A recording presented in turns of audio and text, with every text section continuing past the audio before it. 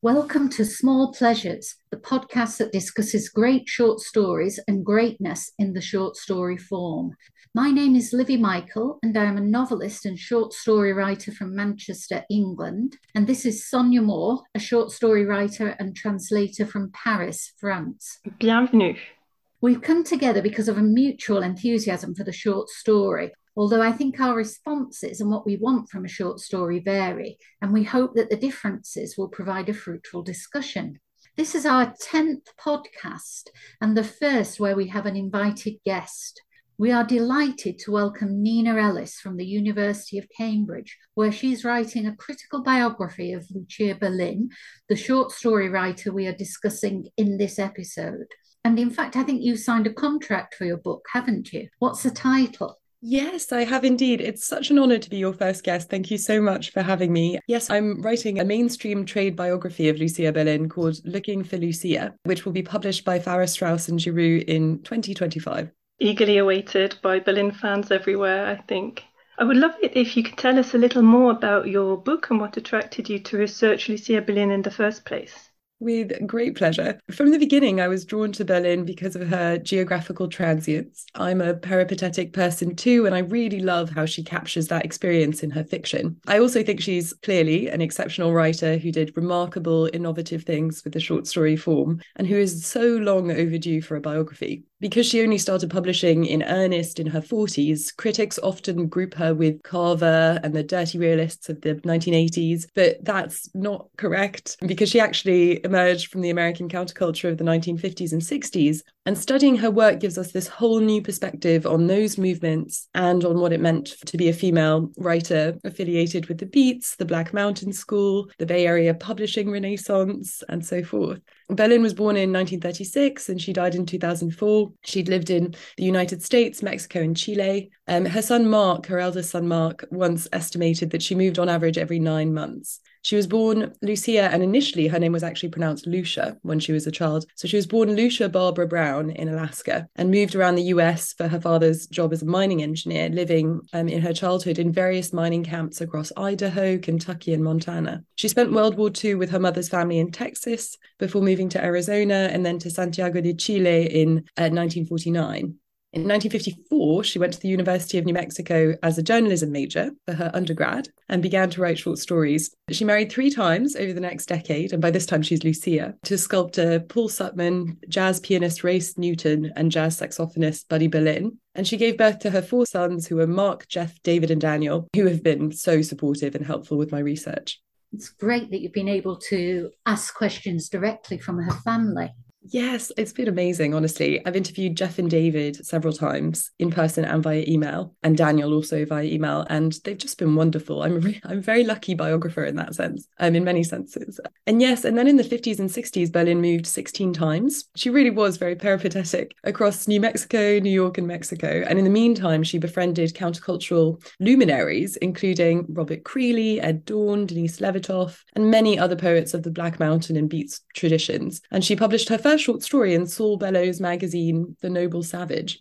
She had a really hard time in the next couple of decades. She struggled with alcoholism, while her third husband, Buddy Berlin, struggled with his addiction to heroin, and they eventually divorced.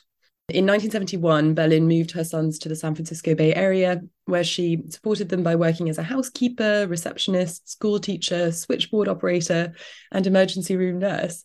She started writing again during this period and published her first chapbook in 1977 and her first collection of short stories in 1981.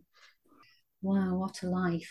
She also won several awards, didn't she? She did, yes. And I'm so pleased. So towards the end of her life in 1991, she won an American Book Award for her 4th collection, Homesick. And then in 1994, her dear friend Ed Dorn, and they really have such a wonderful friendship, which spanned decades. And she had a wonderful friendship with his wife, Jennifer Dunbar Dorn, too. But the Dorns found her a position teaching creative writing at the University of Colorado at Boulder. And by 2000, unfortunately, her health had declined following a long battle with lung cancer. So she moved back to California and lived with her youngest son, Daniel, in Los Angeles until she died in 2004. Wow, so much to discuss. The short story we're focusing on today is Dear Conchi, which is collected in A Manual for Cleaning Women. And the story takes the form of a series of unsigned letters from a Miss Gray, newly arrived at the University of New Mexico, to a friend nicknamed Conchi at home in Chile. And the letters recount the experiences of this newcomer to 1950s New Mexico, with insights into her lessons, loves, family relationships, and ambitions to be a writer. And through the letters, we get a kind of Janus Point portrait of her former and new home. And when we were prepping for this discussion, you mentioned that letter writing shaped Berlin's craft. I see formal and technical similarities between a letter and story. There's the conventional limit in terms of length, which makes a delimited space where potentially tricky subjects can be raised or addressed, a certain distance and intimacy in the transmission and reception of the text, and a necessary positioning or repositioning of the writing self, along with an imaginative projecting into the other, the recipient or reader. I'd love to know more about the importance of letter writing for Berlin, how it helped develop her craft.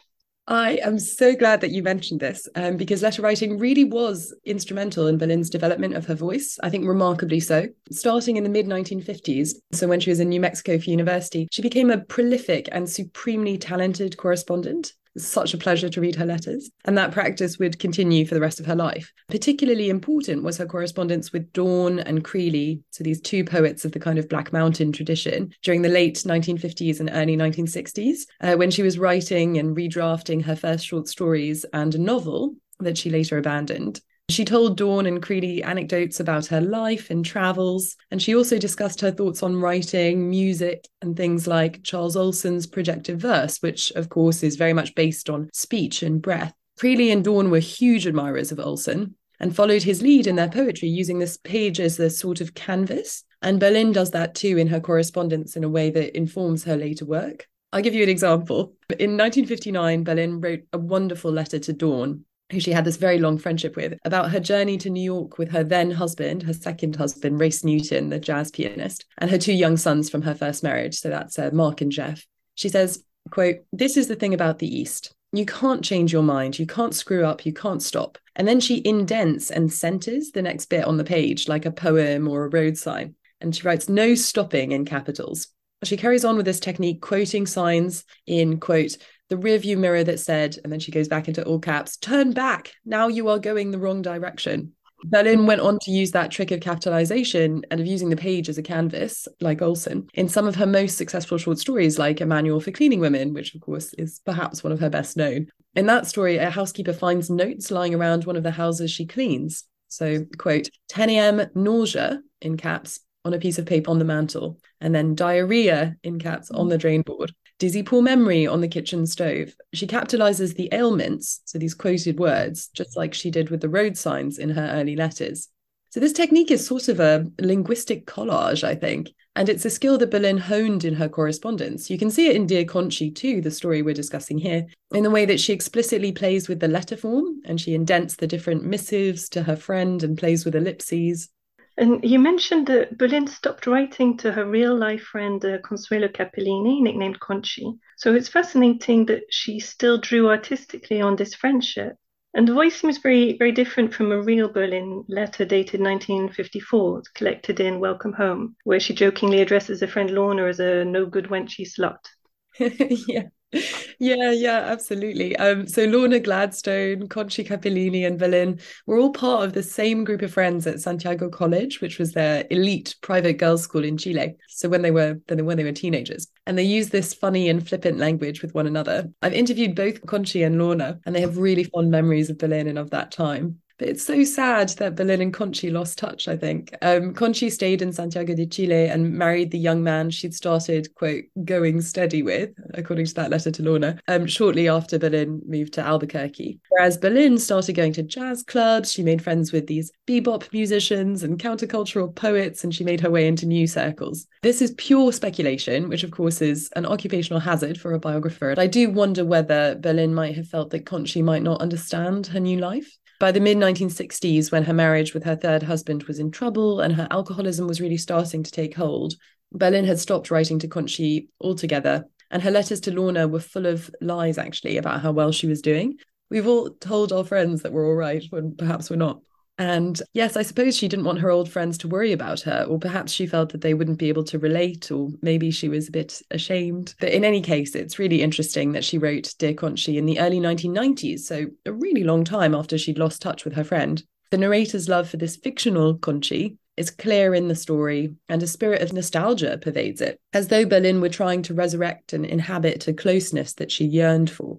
She travelled so much and moved between socioeconomic classes to such an extent that by 1993, when Dear Conchi was first published in the new censorship, Berlin really wasn't in touch with anyone who had known her as a girl in those glittering Santiago circles. So perhaps in writing Dear Conchi, she was seeking to reclaim a part of herself. It's such a mind blow. That kind of makes her both her own writer and reader in a way. And it's such a beautiful way for Berlin to connect with Conchi too. Yes, and she really missed her after they lost touch. And Conchi told me that she missed her too. I was really moved when I interviewed Conchi and she told me about this. I think it's such a shame that Berlin died before they could reconnect.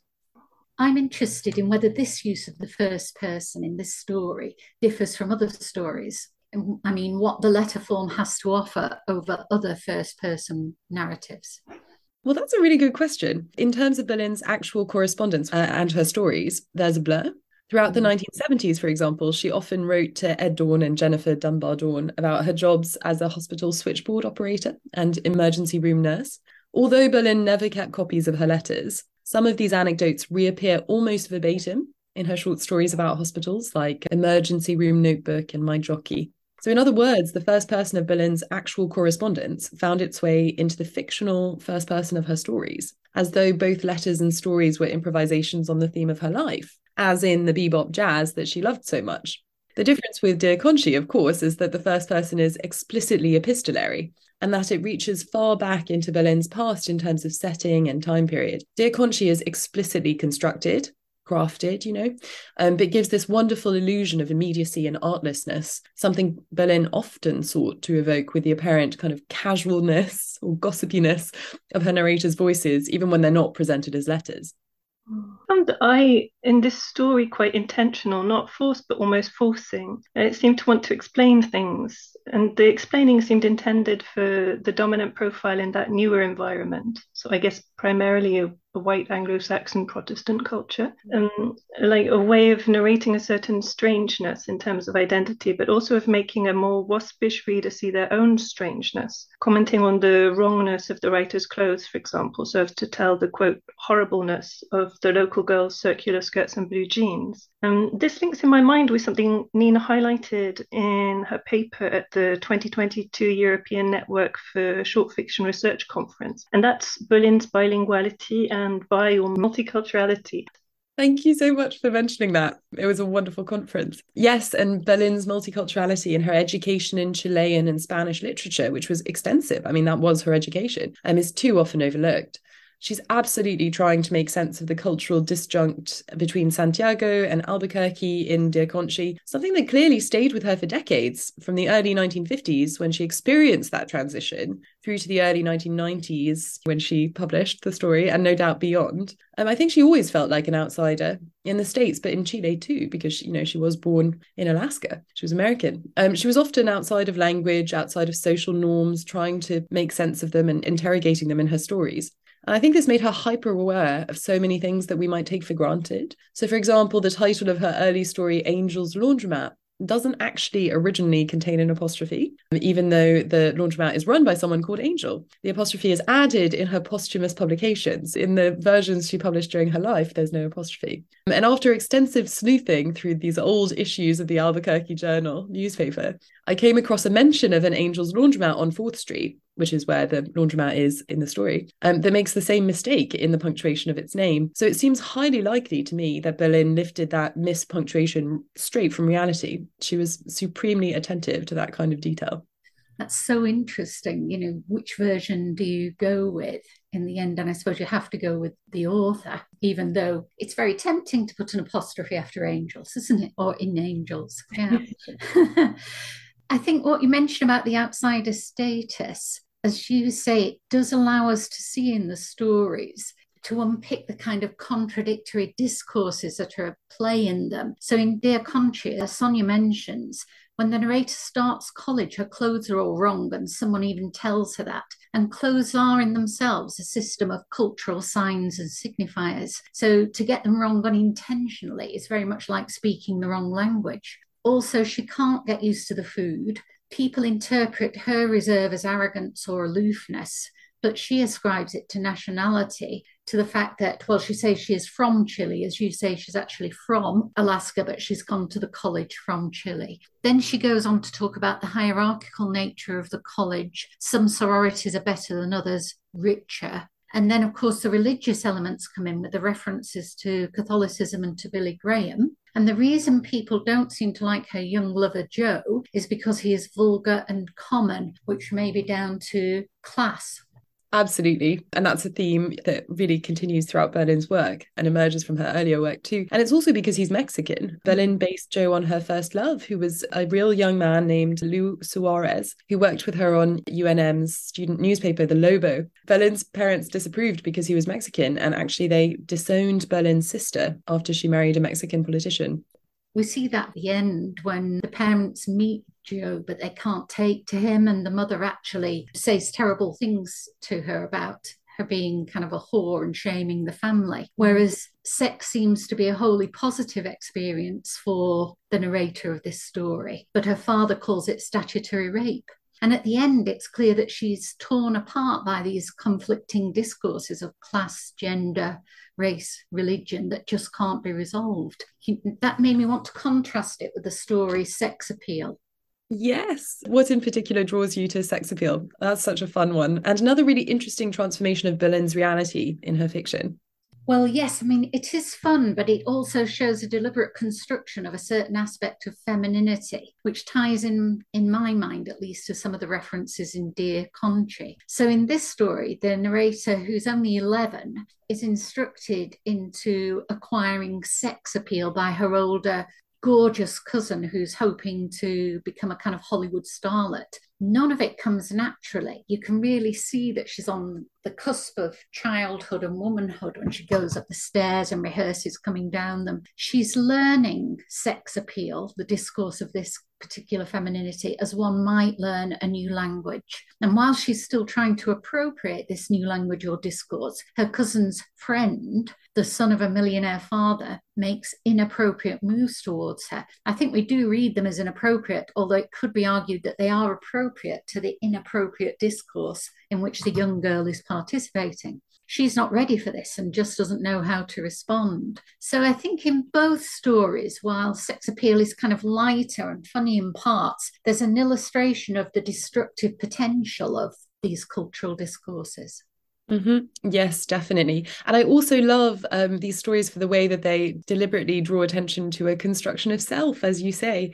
And of course, that's exactly what Berlin was doing with her writing process. She was taking these past experiences, places she'd lived and people she'd met, and dressing them up and transforming them, really transforming them for effect into her fiction. I think people too often overlook that crafted, constructed, fictional aspect of her writing by subsuming it retrospectively into the category of autofiction. This term that wasn't even coined until 1977, so a good 20 years after, more than 20 years after Berlin started writing. I mean, sure, Berlin drew on her life in her work, but she also remade it or made it up, not unlike someone experimenting with eyeliner, lipstick, or even stage makeup. It's an art. That's a great comparison. And one of the aspects of her work I'm interested in is the role of memory in her stories and the links between memory and imagination, which is one of the key themes of your article, I think, into the short autofictions of Eve Babbitt's, Lucia Berlin, and Bette Howland. I think, Nina, texts that dissolve the boundary between life and art, and it's quite hard to pinpoint the distinction sometimes, isn't it? You say that autofiction asks whether non-fiction really tells the truth and whether fiction is truly invented. And this might be key to a critical appraisal of Berlin's work. In her foreword to this volume, Lydia Davis quotes Berlin as saying, "Somehow there must occur the most imperceptible alteration of reality, a transformation, not a distortion of the truth." I love how Davis describes that, the use of that word transformation. And I find the lens of jazz really helpful in thinking about this. I think I mentioned before, especially since Berlin was so immersed in music through her husbands and friends from the mid 1950s onwards. I think that for her, life was the kind of theme, and short stories were a series of improvisations on that theme, and so were letters. I wrote about this, as you say, in my article in Critique Studies in Contemporary Fiction. Because Berlin's improvisations are short stories, they often return to the same experiential terrain, and they each reinterpret it in this often contradictory ways. So the gaps between different versions of similar events in Berlin's different stories remind us that at the end of the day, they are fiction. And yet she tricked her readers into approaching them as fact, for instance, by using the names of real people. So some of her protagonists, as you know, were called Lucia or Lucia or Lou or Laura. I mean, that's absolutely right. I think Welcome Home in the same collection is the one that particularly reminded me of a writer I loved as a child, Laura Ingalls Wilder, who wrote the Little House on the Prairie series about her pioneering family in 19th century America. And again, the interesting question for me is about memory and imagination. So Laura Ingalls Wilder began writing when she was about the same age as I am now. And I can't remember my childhood self in that vivid way that she apparently remembers hers. She leaves out several things, however, and the kind of detail we find in Welcome Home, where someone actually freezes to death over the winter. So she leaves out the kind of detail about those pioneers who don't make it. And crucially, for which she has been criticised, she's apparently unaware of many factors affecting the indigenous people they encounter, the Native Americans. But also, even in her writing about her family, she leaves out painful subjects such as the death of her baby brother, the process of her sister Mary's blindness, the tensions between her parents, etc., probably because they are books for children. I remember reading them initially as fiction when I was 7 or 8. Then it slowly dawned on me that they were autofiction about her own life, and I began thinking of them more as factual. And then later I revisited them as an adult and saw them as shaped fictions again. But I think they've been presented as real historical accounts that formed a tribute to America's amazing pioneers, and they were read as such by generations of US children. I think the link I'm making here is that it would be easy to read Berlin's work as unmediated factual accounts or memoir because of the use of the first person and the social realism, and because sometimes, as you say in your article, the narrator shares Berlin's name without seeing the artistry, the shaping, and the deliberate creation of that illusion. The letter form especially refers us to moments of lived experience that we are inclined to read as true, because why would you lie in a letter to a friend? I know I'm being simplistic here because letters are an art form in themselves, but they're often not read as such. Yes, I think that's spot on. Here's to reading the letter as an art form. And I think Berlin would have loved that we're having these discussions, recognizing and celebrating her artistic choices rather than reducing her fiction to her biography, which I think unfortunately happens too often, especially with female writers. In terms of style, I noticed that Berlin often indulges in prodigious and glorious lists, with each item linked by a conjunction. So Welcome Home has a letter from 1959 where she says, they work so hard and so easily, and mulch and sow and reap and can and prune and graft and darn and bake and plant. And everything is so cyclical and ordered and nice. But in Dear Conchi, Berlin limits herself to a relatively tame Indian pots and rugs and modern art.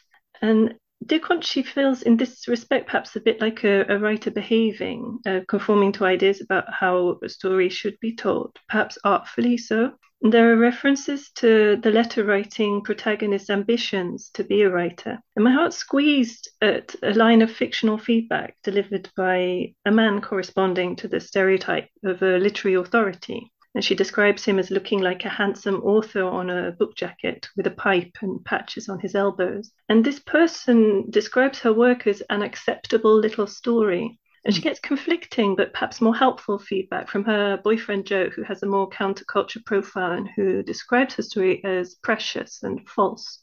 With all this masculine judgment, I couldn't help thinking about the broader sweep of literary history that, as you say, tended to sideline women's stories, and about how long Berlin's talent was overlooked and the difficulty for a minority voice to negotiate mainstream expectations and norms. Oh, absolutely. And, as I said, I'm so happy that she won the American Book Award and found this teaching position at the end of her life, but she deserved more recognition. And it's a shame that she's not alive to see herself celebrated now. She found that a real challenge throughout her career, and especially when she was beginning to write in the 1950s. She saw the poet Robert Creeley as a mentor, and yet he told her literally to focus on her wifely duties instead of writing. Ed Dawn, on the other hand, who I've mentioned several times because I just love his friendship with Berlin and I love his work too. He was immensely supportive of Berlin throughout their decades-long friendship. He introduced her to every single one of her editors and publishers. I don't think that's an exaggeration. And she published with quite a few different independent presses of the Bay Area. And he got her the job with his wife, Jennifer Dunbar Dawn, got her the job teaching writing at the University of Colorado, where he worked. He was a tireless champion of her work. And yet he features in university courses on the American counterculture, and Berlin doesn't. The sexism of the literary canon persists, and I'm sure that a huge part of the reason why Berlin isn't better known today is that she's been left out of lists of countercultural writers, almost all of whom are men. And she's been miscategorized and thought of as part of this tradition of the 80s, this kind of dirty realist tradition. So I'm glad we're putting her back in the place that she really emerged from. Yeah, important work. And the fact that Berlin includes that line, an acceptable little story, in Dear Conchi made me think that she may have appropriated it in a powerful way and gained an ironic distance from such patronizing appreciations of someone's work. I mistrust myself, back to that tangled question of fiction versus reality. And Berlin seems to grapple with this too in Dear Conchi, considering how to make a story true, how to craft a story that works through techniques such as taking out adjectives, but also by digging deep to inject emotional authenticity. I love the line, "It doesn't bother me, of course it bothers me." I love that Berlin uses her work to carve out this space where bothness, one thing and its opposite, can be at home. I think that's a really good point. Part of the vitality of the style seems to me to come from this acceptance of contradictions and variables without aiming necessarily to create a consistent or cohesive narrative. And maybe the letter writing form contributes to that. I mean, it's interesting that we don't hear back from Dear Conchi. The letters are all in the narrator's voice. Why do you think that is? Oh, that's so true. And like most short story writers, I think Berlin was fascinated by deletion, by omission, by gaps. And I suppose the one-sidedness of this fictional correspondence allows the fictional Conchi to breathe, taking shape in those textual absences until she seems almost more real than she might have done if Berlin had given her her own epistolary voice. Of course, the one-sided letters put us as readers in Conchi's position, drawing us into dialogue with Berlin's narrator and asking us to respond to the anecdotes that she shares. It feels like being let into an extremely intimate conversation between close friends. One of Berlin's cleverest devices here, I think, is to create the sense that we're reading something private, when of course she had always intended this for publication. She transforms us all into Conchi, and we can't help becoming emotionally attached to her narrator as a result. And I sometimes wonder whether those gaps also create a real sense of yearning, which was true to what Berlin might have felt after losing touch with Conchi and so many of her childhood friends. There's a wonderful article by Isabel Chung about grief and fragmentation called "What Happens to Writing When We Stop Pretending Anything Makes Sense?" Addressing tragic events in Hong Kong and celebrating fragmentary writing, Chung says that, quote, "In those white spaces, I grieve." Perhaps Berlin was grieving for something very different, obviously. Her friendship with Conchi, her glamorous adolescence, the promise of her youth, or the promise of youth in general, in these empty spaces where Conchi's letters would otherwise have been. I think that's so true. And I think the sense of yearning extends itself to place as well in her writing. I think, though incomplete, Welcome Home is a really accomplished testament to Berlin's brilliance as a writer of place. In one story, she conjures the 18 places she's ever lived in a series of micro lists of what was wrong with each of them. So that's the trouble with all the houses I've ever lived in. And it's a showcase of few words well chosen. I guess there's a stock-taking aspect to place writing, a way of inventorying and negotiating different worlds. Yes, definitely. Place is essential to Berlin's writing. As you say, she's brilliant at listing and stock taking, and this takes us back to her knack for linguistic collage, which I love to talk about. She includes fragments of text from the places she moves through in her stories. For instance, in Angel's Laundromat, where she writes, quote, "The campus laundry has a sign, like most laundries do," and then in capital letters, "positively no dyeing. I drove all over town with a green with a green bedspread until I came to Angel's with his yellow sign.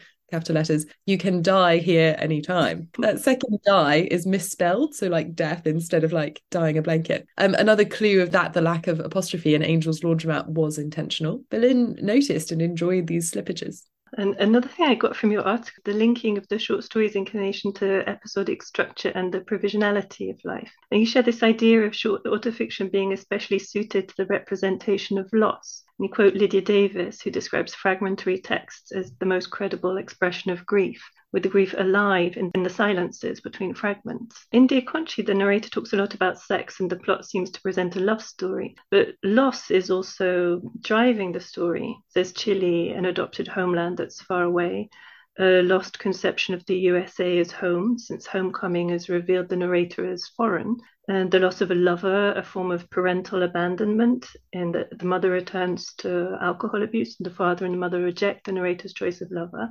And then there's this correspondent Conchi who's lost 3 times over. She's lost in real life, once removed through fiction, and necessarily absent as a correspondent. And the narrator never signs, which makes her a somewhat ghostly presence. I think of that term in English, ghostwriter, and wonder, was Berlin ghosting for herself? That's such a great point. I love that idea of ghosting for herself. Nina, you yourself are a short and long form fiction writer. Perhaps to close, you'd like to share a favourite writerly lesson gleaned from Berlin's life and works. Sure. Well, it's funny because I thought of myself and was a fiction writer for years before stumbling into writing this PhD in biography. And since then, I've discovered that I love writing nonfiction. So in a really obvious sense, Berlin brought me into a whole new genre, and ironically, one that she didn't write herself. So biography, nonfiction. The other main thing I've learned from Berlin is to keep going, keep working, keep redrafting and submitting through however many rejections. Having read her correspondence, she was rejected many times by literary magazines and publishers. She didn't start publishing in earnest until her 40s, and she wasn't celebrated to the extent she deserved, as we've said, until long after her death. But she didn't give up. And as I've said, I just wish that she were here to see how beloved and admired she now is by readers all around the world. Yes, it's sad, but encouraging at the same time. In her foreword, Lydia Davis says that she's always had faith that the best writers will rise to the top like cream sooner or later and become exactly as well known as they should be, which is an encouraging thought that in spite of all trends and prejudices, great writing will eventually get the attention it deserves. She says that this collection, A Manual for Cleaning Ladies, will get Berlin that attention, and I really hope so, since it's a wonderful collection and one really worth reading. We hope you feel inspired to read it now after our discussion. So once again, thank you for listening to this Small Pleasures podcast. And thanks especially to our guest, Nina Ellis, for sharing her insights into Berlin's work. Keep your eyes open for Nina's biography of Lucia Berlin, Looking for Lucia, which will be released by Farrar, Straus and Giroux in 2025. And do keep your eyes and ears open for our next podcast. We have many great short stories to cover. Until then, goodbye from Nina and Sonia and from me. Thank you so much, and goodbye. Thank you. À bientôt.